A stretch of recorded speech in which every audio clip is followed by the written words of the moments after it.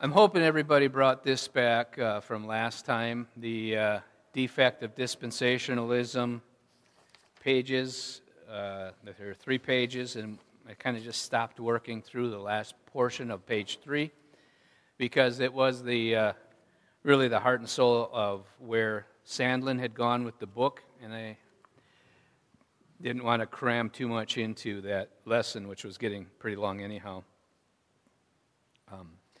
I had also handed out in the past this pretty thing that I made up, and just a quick review of that. Well, let's pray first, and then I'll do a quick review of that.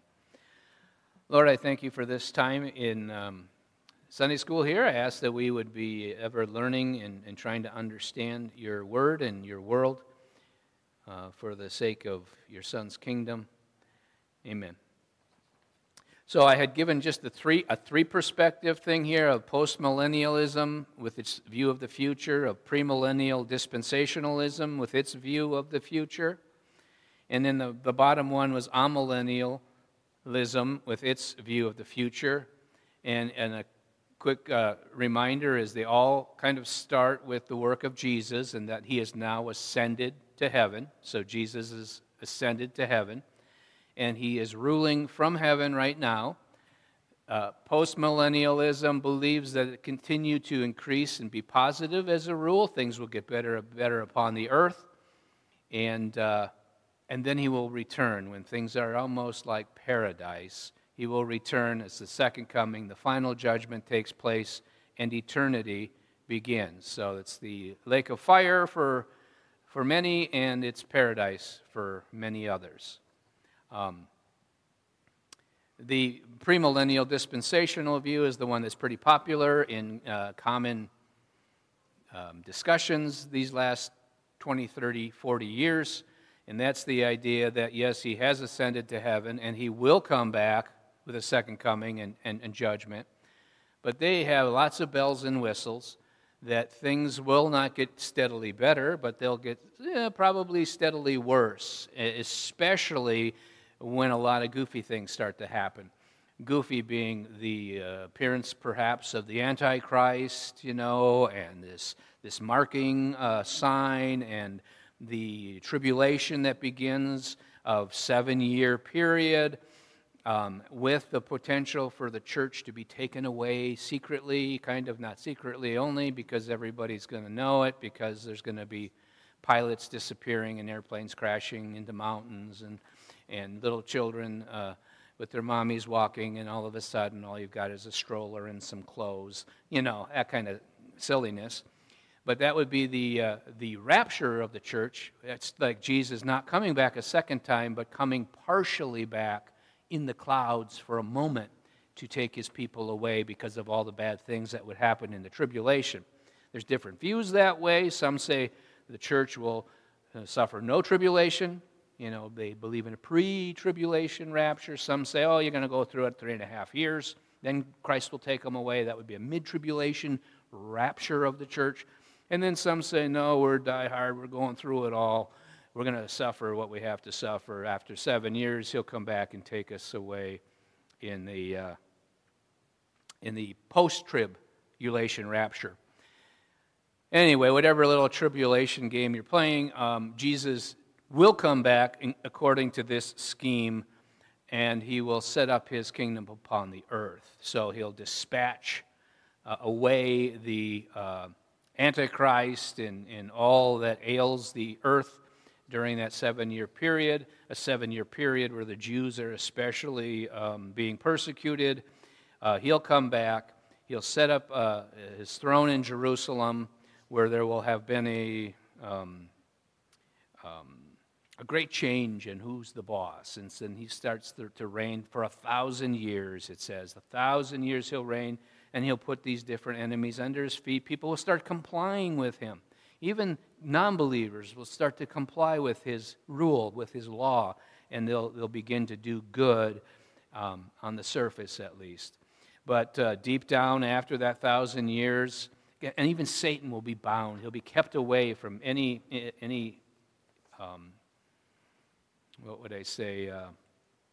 influence But after that 1,000 years, Satan will be let go again, and all those non-believers who, have been compliant upon the earth, but their hearts weren't really in it, they'll revolt at that point with Satan, and then they'll come against the people of God, and Jesus will say, "It is finished," and he will judge them in the moment, and the final judgment will occur.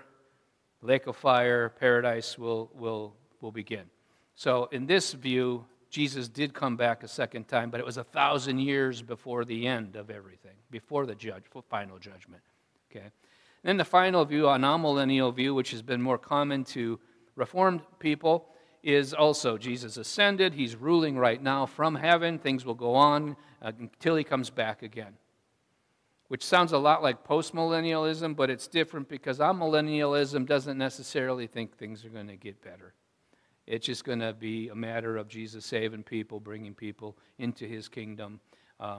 And when the end comes, it will come.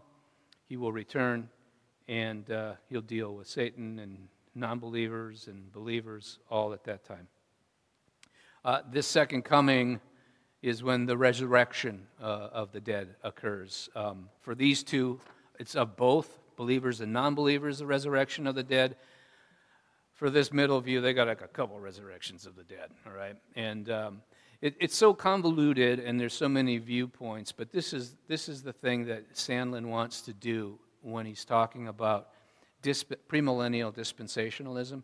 He wants to show you one thing, and that's what we'll spend the rest of today on, is that the people of God have forever been one people. It's not like Israel is the people of God, and then Jesus comes and the church of Jews and Gentiles are the people of God for a time, and then they go rapturing away, and so now Israel is the people of God again. That's what dispensational premillennialism would have you believe. You've got two different peoples of God, Israel and the church. And then, so Israel, church, Israel, and they believe, dispensational premillennialisms, that we are living in what they call the church age. This is the church age. It will end at the secret escape, the rapture, and then Israel will be in the limelight again. Sandlin rejects that, and so does postmillennialism. I believe most traditional amillennialists wouldn't even talk in those terms. That would be foolishness to them as well. However, I think a lot of people from the Reformed faith who would have normally been amillennial have been influenced greatly by the radio preachers and TV preachers of the last 50 years. And books, tons of books. Hal Lindsey's late great Planet Earth.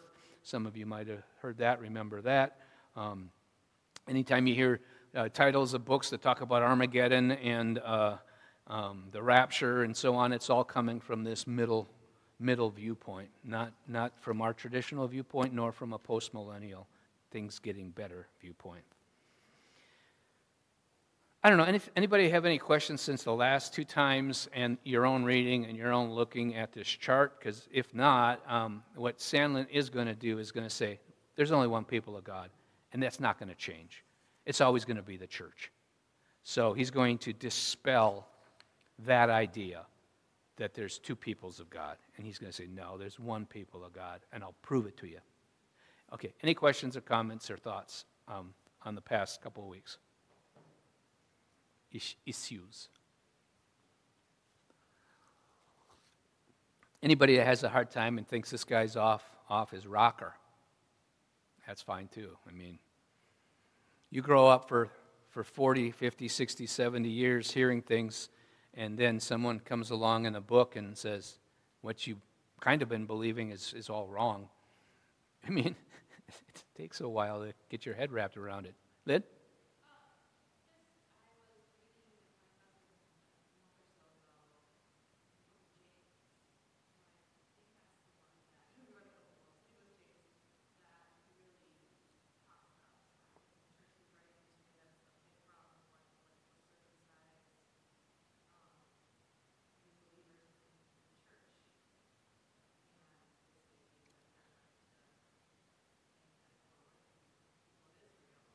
Isn't that Galatians, like what Bob's working through? I don't know, is it in James, circumcision? Okay. Okay.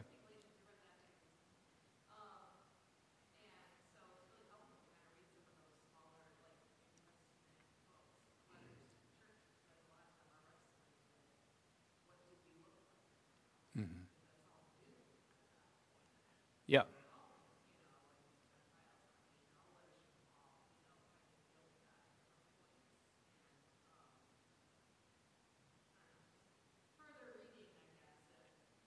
Well,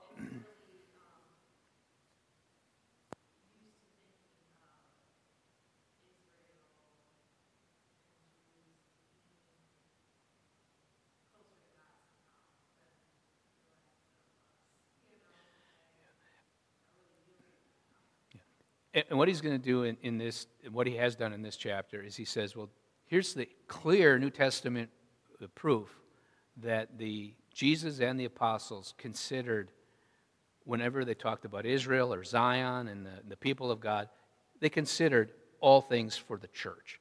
And so the church is Jew and Gentile now. The doors have been opened, and the wall of separation, or curtain of separation, has been torn apart. And that's never going to change, okay? And so I think, yeah, when you read some of the New Testament writings, they're wrestling with some of those Jew-Gentile questions. But also, they got to see some, or hear from Jesus' own mouth, some real negative things coming in the future, right? So his followers were hearing some real negative things coming in the future. But what we don't take into consideration today, some, is those future things that Jesus was talking about is our past. That they already, the temple was destroyed. Not one stone was left upon another. That was in 70 A.D. Sacrifices ceased. That was in 70 A.D. A lot of those terrible things happened to the generation that Jesus was talking to, not some future generation millennia upon millennia later. So,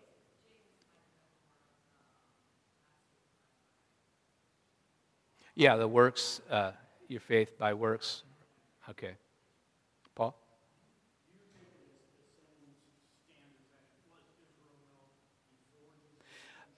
I think he'd probably refer to it, and many theologians have referred to even Abraham and his descendants who loved and worshiped God by faith, right? Some didn't, right? Jacob, he loved, Esau, he hated, all this kind. They were the church. They were God's assembly. They were God's people, right? And they were primarily Hebrew. And if you wanted to join with them and follow that God, you had to take the sign of circumcision. You had to do things. You had to be baptized, too, back then, and do certain things because of the covenant with Abraham. But the covenant with Abraham was with the great promise that all nations would be blessed, and that he would be the inheritor of all things, basically. And so when Jesus came and said, Abraham was speaking about me. I am the seed to whom this was all promised. And he says, there's no longer sacrifice. I am the sacrifice. There is no king to wait for. I am the king.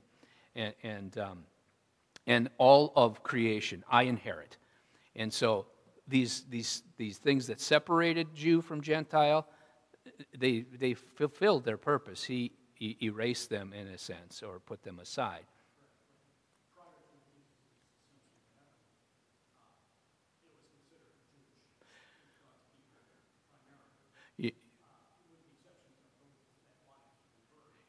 Yes. Yeah. Yeah. Right. No.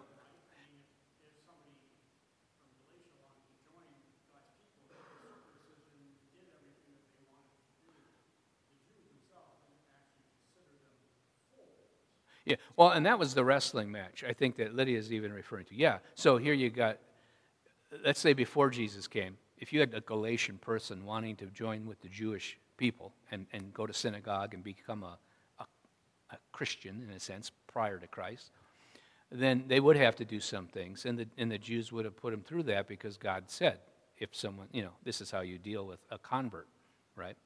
And but then when Jesus came and he announced things differently, and he said some things. I think one of the things Sandlin will mention in part of this chapter is that's no more. now all nations come to me. I've taken down the dividing wall.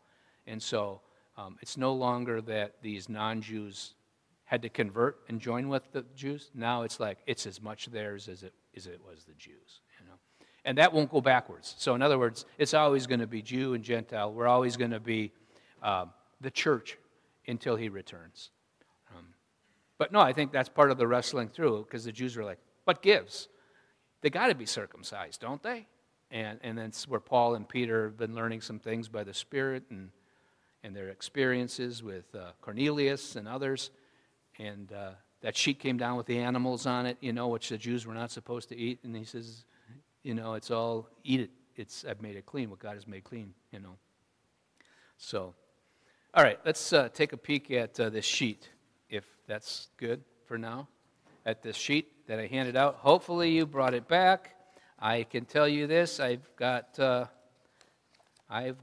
only 4 here that I can give away. Anybody? Oh, sure, the non-bringer backers and the new couple. No, I just kidding. I don't think so. I did email you that PDF. You what? Oh, wouldn't? Oh, yeah, hang on. I think I got one here. Let me see which one I've got writing on. Yeah. So I'm actually just on the last page here of this. Okay. I'm on the last page of this 3-page thing, and I'll just quickly go through this. The first one that's marked page 5 and 7, let's say. We'll just refresh here. It's Romans, it refers to Romans 11, chapter 11. It indicates there can be only one people. The olive tree, it says, combines both, and this is Paul writing about the olive tree, combines both ethnic Jew and Gentile into the church of Jesus Christ. The Jewish branches were the natural branches, and the Gentiles were wild branches that were grafted into the tree. Together, they became one olive tree. God offers only one single way of redemption for all peoples, languages, and nations. Okay, so Paul's point is first of all, Gentiles, don't get proud, okay, about who you are as compared to the Jews. The olive tree that God has planted was Jewish. And then he grafted in you Gentiles into this one olive tree. How much easier would it be for the natural branches to be part of this tree, right? And so pages 7 through 12, Sandlin goes on. It's his second argument that the people of God are the people of God, one people. It says here, the covenant made with Abraham applies to both Jew and Gentile. The key ingredient is faith. Dispensationalists focus on the physical seed of Abraham, whereas Jesus and the apostles argue that Abraham's seed is determined fundamentally by religion, not race. And there are different verses throughout the New Testament where it says it's not someone who's of the flesh of Abraham, but it's someone who's of the faith of Abraham.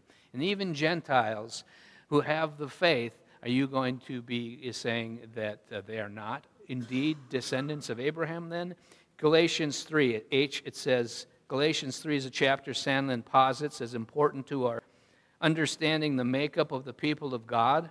In verses 27 through 29, Paul writes, for as many of you as were baptized into Christ have put on Christ. There is neither Jew nor Greek. There is neither slave nor free. There is no male and female, for you are all one in Christ, Jesus. And if you are Christ's, then you are Abraham's offspring, heirs according to promise. I would point out there in Galatians 3, it does say there's no slave or free, male or female, Jew or Greek. That doesn't mean there weren't actually people who are Galatians and people who were Ephesians and people, there were French people, there have been Spanish people, there's been different people, but what makes them one of Christ's isn't different, okay? We become one of Christ's by faith and then baptism into his church, And there's no distinguishing. It's the same way for male and female. It's the same way for slave and free. It's the same way for the Frenchman and the Mexican. Okay. And then Jesus did not identify the seed of Abraham with mere physical lineage either. John 8:39 through 40, it records this. They answered him, Abraham is our father. Jesus said to them, if you were Abraham's children, you would be doing the works Abraham did, but now you seek to kill me, a man who has told you the truth that I heard from God. This is not what Abraham did, okay? Just because they were physical descendants, that meant nothing. They were about to kill Jesus. It meant nothing that they were physical descendants of Abraham. They were destined for hell. They did, Jesus said somewhere else, the works of your father, the devil, okay? They are not right with God, never have been right with God. The only people who've ever been right with God is those who had faith in God, in the true God, in the God of Abraham, Isaac, and Jacob, okay? In the God of David, in the God of our Lord Jesus. And that was written to the Galatians, right? Oh, I jumped down. Sorry, I was down in I. That was said by Jesus in John 8:39 through 40. Sandlin asserts that believing Gentiles are entitled to all the promises given to Abraham, as the believing Jews are entitled to all the promises given to Abraham. Now, oftentimes people will say, well, but what about the land, right? I mean, the land was given to Abraham, and that's just that piece of land in Israel or Palestine or whatever you want to call it these days. But the argument would be from the New Testament writer or from Sandlin himself would be, no, it is so much more that God was giving Abraham. Not just the land, all land. Abraham was the great inheritor of all things, all peoples. And that is the way that it should be understood, because that is the God that Jesus came to serve and to be. He wasn't going to be as the son or the seed of Abraham. He wasn't going to be shortchanged by getting a sliver of land in the Middle East. Jesus owns all things. And then another argument on pages 12 through 15, his final argument, it has to do with the language of new covenant. And the new covenant was prophesied by Jeremiah and Ezekiel in particular, and they are fulfilled, Sandlin says, in our present day. Both appeared to be intended for ethnic, physical Israel. However, the New Testament applies the new covenant to spiritual Israel. And I guess I'd like to just turn to pages 12 through 15 to make sure we see where he's referencing this. So what he's saying there is, if you just read Ezekiel and Jeremiah, you'd go, oh, he's talking about Hebrew people. He's talking about the Israelites.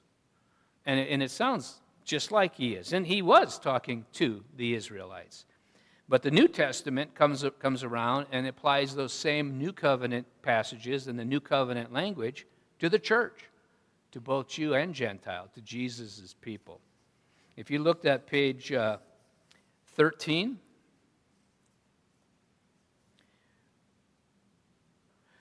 starting in the first new paragraph on page 13, it says, if we were reading the Old Testament, we would be obliged to agree with the dispensationalists that the new covenant is made only of ethnic Israel, the physical seed of Abraham, and Gentiles who joined national Israel. Like we were saying, they got baptized, got circumcised, etc., etc.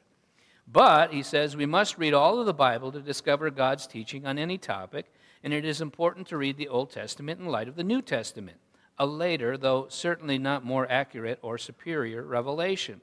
The New Testament, or NT, is more authoritative than the Old Testament, and it does not give a higher ethical or instructional standard than the Old Testament. But the New Testament does give a more complete picture of God's will than the Old Testament. This is the case with the New Covenant. It is a prime example of how we need to let the New Testament interpret the Old. The first intimation that Israel, or the house of Jacob, mentioned in the Old Testament as the exclusive recipients of the new covenant, may not mean only national ethnic Jews, is found in our Lord's institution of the communion at the Last Supper. Okay? So, on that intimate occasion with his disciples, he identified his future shed blood on the cross as symbolized by the fruit of the vine with the new covenant. Okay, so every Sunday when we participate in the Lord's Supper, we remember the words that Jesus said, do this in remembrance of me. He gave us what he called, this is the new covenant in my blood, all right? This is the new covenant in my body. And he was referencing Ezekiel and Jeremiah, where it discusses the new covenant. Jesus applied it to when he instituted the Lord's Supper. Okay? So he's using the new covenant language, and he's giving us the communion. And it's not just Jews, but it's all of God's people. God's people are one. All right? We'll skip down in that paragraph just a hair. For we can hardly surmise that when Christ implied that his blood-shedding death inaugurated the new covenant, he meant to limit that covenant to physical national Jews. In several parables, he had already taught that God intended to suspend his dealings with an unbelieving and rebellious Israel and turn to believing Gentiles. Christ had made abundantly clear that the benefits of his redemptive work were not to be limited to national ethnic Jews, and the Pharisees understood and deeply resented this teaching. So I'm going to just turn to Matthew 21, 45 and 46. Matthew 21. Okay.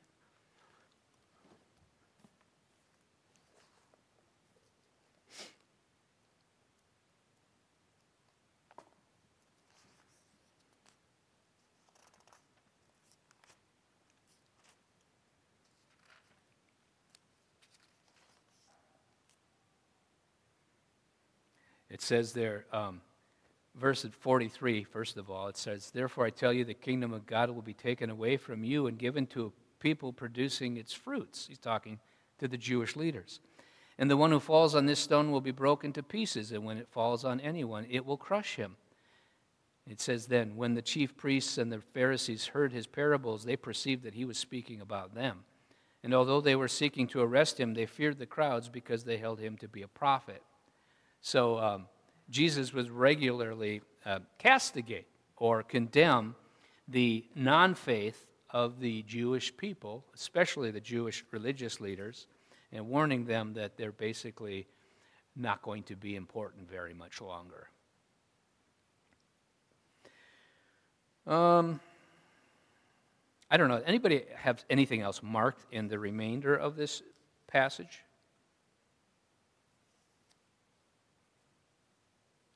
Let's skip to page 15 then. It says, there can be no argument, first full paragraph of page 15. There can be no argument that the new covenant benefits of this sacrificial death are designed only. There can be no argument that they're designed only for ethnic national Israel. By linking the new covenant promise with the death of Christ, the New Testament indicates that the new covenant recipients are the members of Christ's church, both Jew and Gentile. If this is the case, then when the Old Testament states that the new covenant is made with Israel, the Jews, or the house of Jacob, it does not refer to ethnic national Israel. It refers rather to the new Israel, the multinational, multiracial church of Jesus Christ.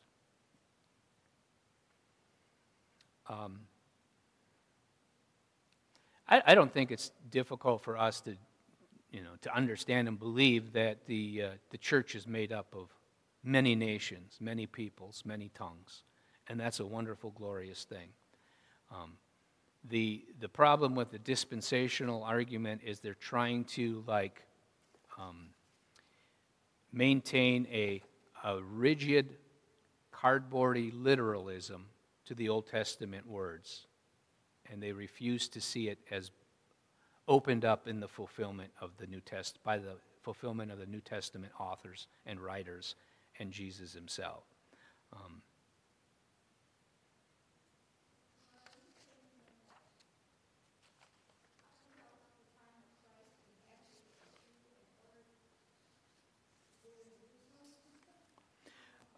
Yeah, yeah.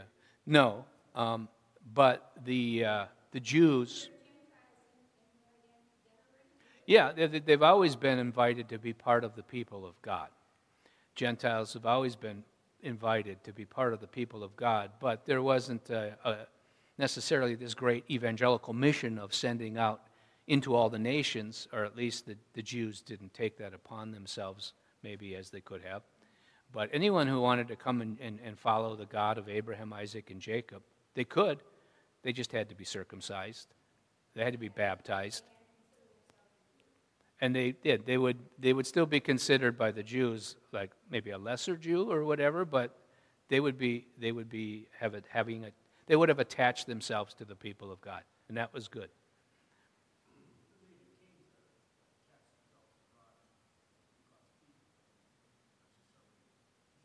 Yeah, like you got an example.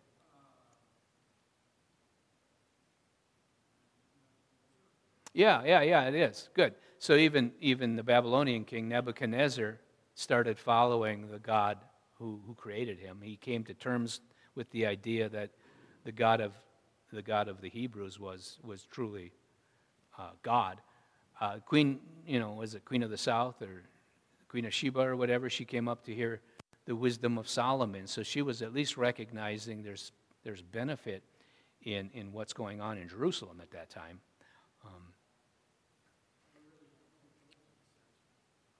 Yeah, Job's a question mark figure in history in my mind, what nationality he was from. The people of Nineveh, they repented at the preaching of Jonah. I think all nations understood, whether they lied to themselves or not, that they answered to the God of Abraham. I mean, they answered to the one true God. Whether they knew that he had a special relationship he had designed in covenant with Abraham or not, who knows, because they lived across the face of the earth. But they know, all men know, we answer to the one true God.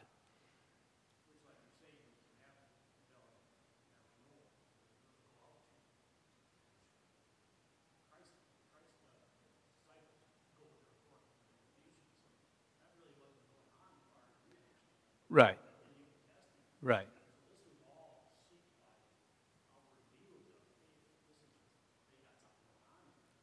Yeah. Yeah, good. So,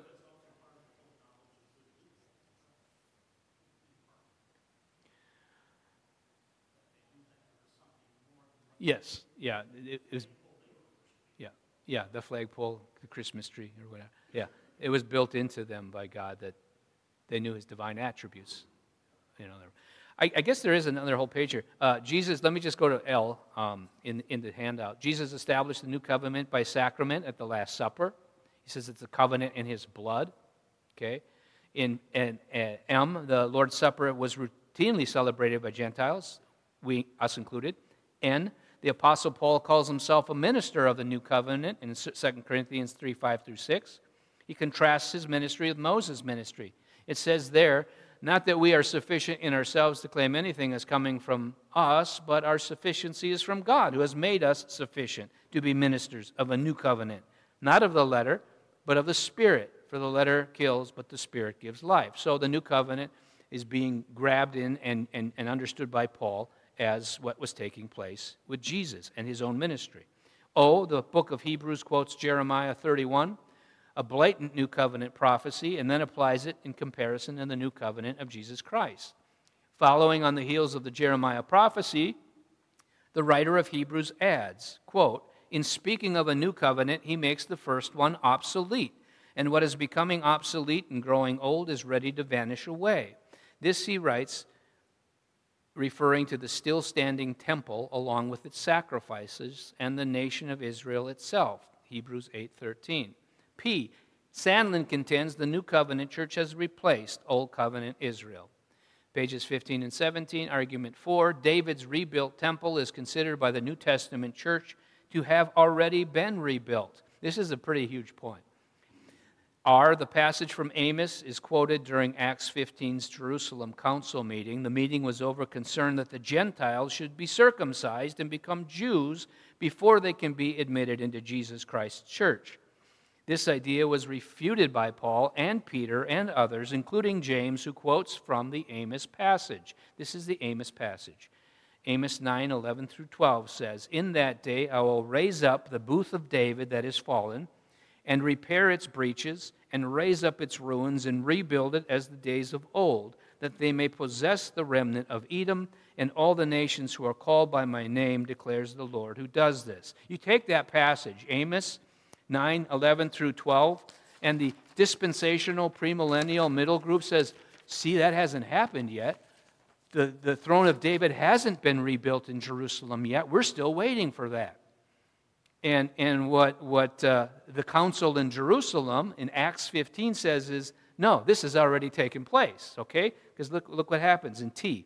James contends that the Gentiles are being brought in because Jesus has restored David's once fallen booth, or his ruling household. They do not require circumcision because they are invited in as they are. Sandlin writes, God was dismantling the physical house of David precisely while he was rebuilding the true house of David. See page 17 in the book. So in other words, this is going on in Acts. There was still a temple standing when Jerusalem Council met in Acts chapter 15, and they were having this discussion about the Gentiles. And James goes, this is fulfillment of the prophecy that God's going to rebuild David's booth, okay? And so these Gentiles are coming because God has rebuilt it. Jesus is the one, right? And so they're having this discussion. All the while, the Jews are going about slaying their animals and so glad to persecute the church and deal with all this, and they've got their temple still standing. And God is in the midst of showing the rebuilding of David's booth while he's tearing it down, okay, and making obsolete the Jews' habitat. Pages 17 through 20, another argument that Sandlin makes, the New Testament calls believing Jews true Jews, okay? On passage quoted from this is Romans, one passage quoted from this is Romans 9:22 through 26. It says, "What if God, desiring to show his wrath and to make known his power, has endured with much patience vessels of wrath prepared for destruction, in order to make known the riches of his glory for vessels of mercy, which he has prepared beforehand for glory, even us whom he has called, not from the Jews only, but also from the Gentiles. As indeed he says in Hosea, those who were not my people I will call my people, and her who was not beloved I will call beloved. And in the very place where it was said to them, you are not my people, there they will be called sons of the living God." So, Gentiles are vessels of mercy, are the vessels of mercy named here. They are now called sons of the living God. And then why? The New Covenant Church is composed of faithful Jews and Gentiles, has replaced unbelieving, rebellious, Old Covenant ethnic Israel.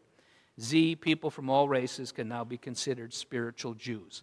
We would be going backwards, if indeed the church age ended, and now all of a sudden God was going to go back to temple worship, with sacrifices and a priesthood and the Jews, and they would be, that's insanity. It demotes him. It just kind of like goes, all that we've just told you, that Paul and Peter and everybody has told you, it doesn't matter now because it's time for the Jews again. That's just silliness. But that is a premillennial dispensational argument. It was the Jews, then there's the church age, and then God's time clock will turn back to the Jews again.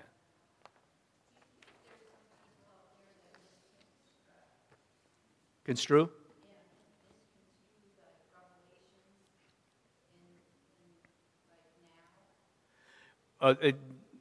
I would say they misconstrue Revelation. I think Revelation, many of the scenes are repeat scenes, and I think they are talking about then, now, and forever. I think that there are scenes that are meant to take in like the whole first and second Advent, or you know what I'm saying?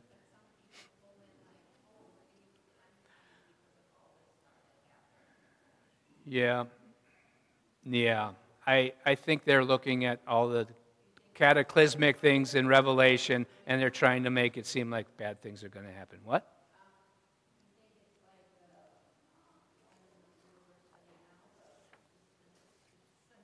dispensational, they definitely would like to see a lot of that stuff viewed as our future yet.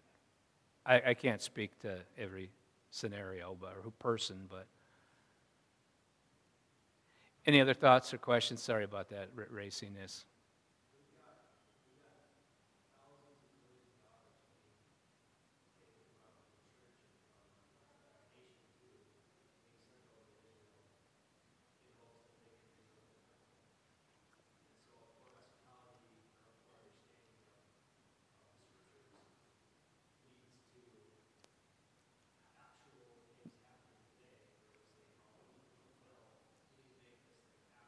Right.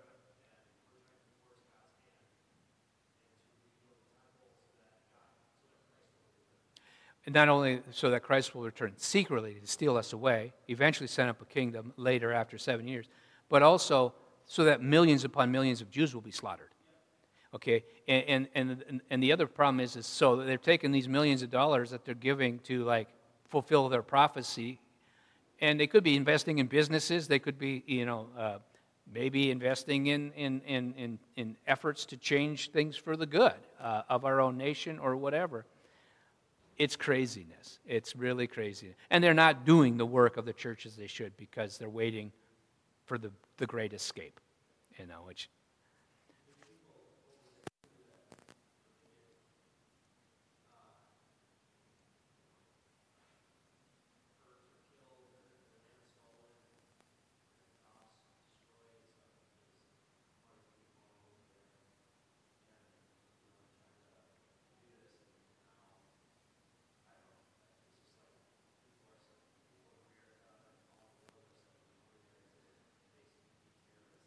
Yeah. Yeah, and I'm not saying, I guess I would say we as a nation probably have a lot more in common with other nations that are of like mind in some ways, like maybe Israel and England, but that doesn't forgive outrageous wrongs, but what's that? Yeah, right.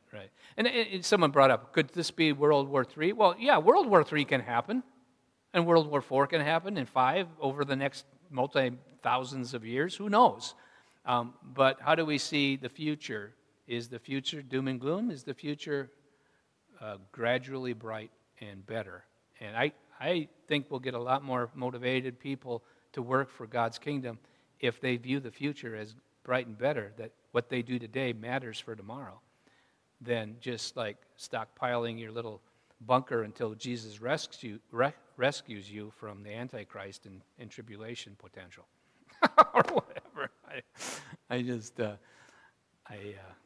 Anyway. Yeah, sorry, got a little tedious there. We'll pray. Lord, thanks for this time, and thank you for the work of P. Andrew Sandlin, and ask that we would continue to think hard and with difficult passages to explain in some cases too. In Jesus' name, amen.